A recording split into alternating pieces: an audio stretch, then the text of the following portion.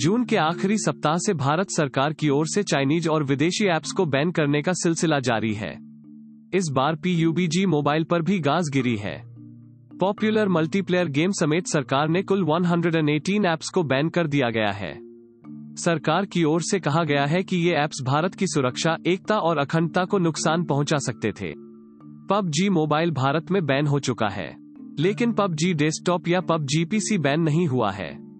दरअसल PUBG south Korean company Bluehole का है, लेकिन PUBG मोबाइल में चीनी कंपनी टेंसेंट का बड़ा स्टेक है, इसलिए डेटा को लेकर खतरा बना हुआ था। Thanks for listening to the latest news Suno. Download the free latest news Suno app to listen news in less than 60 seconds.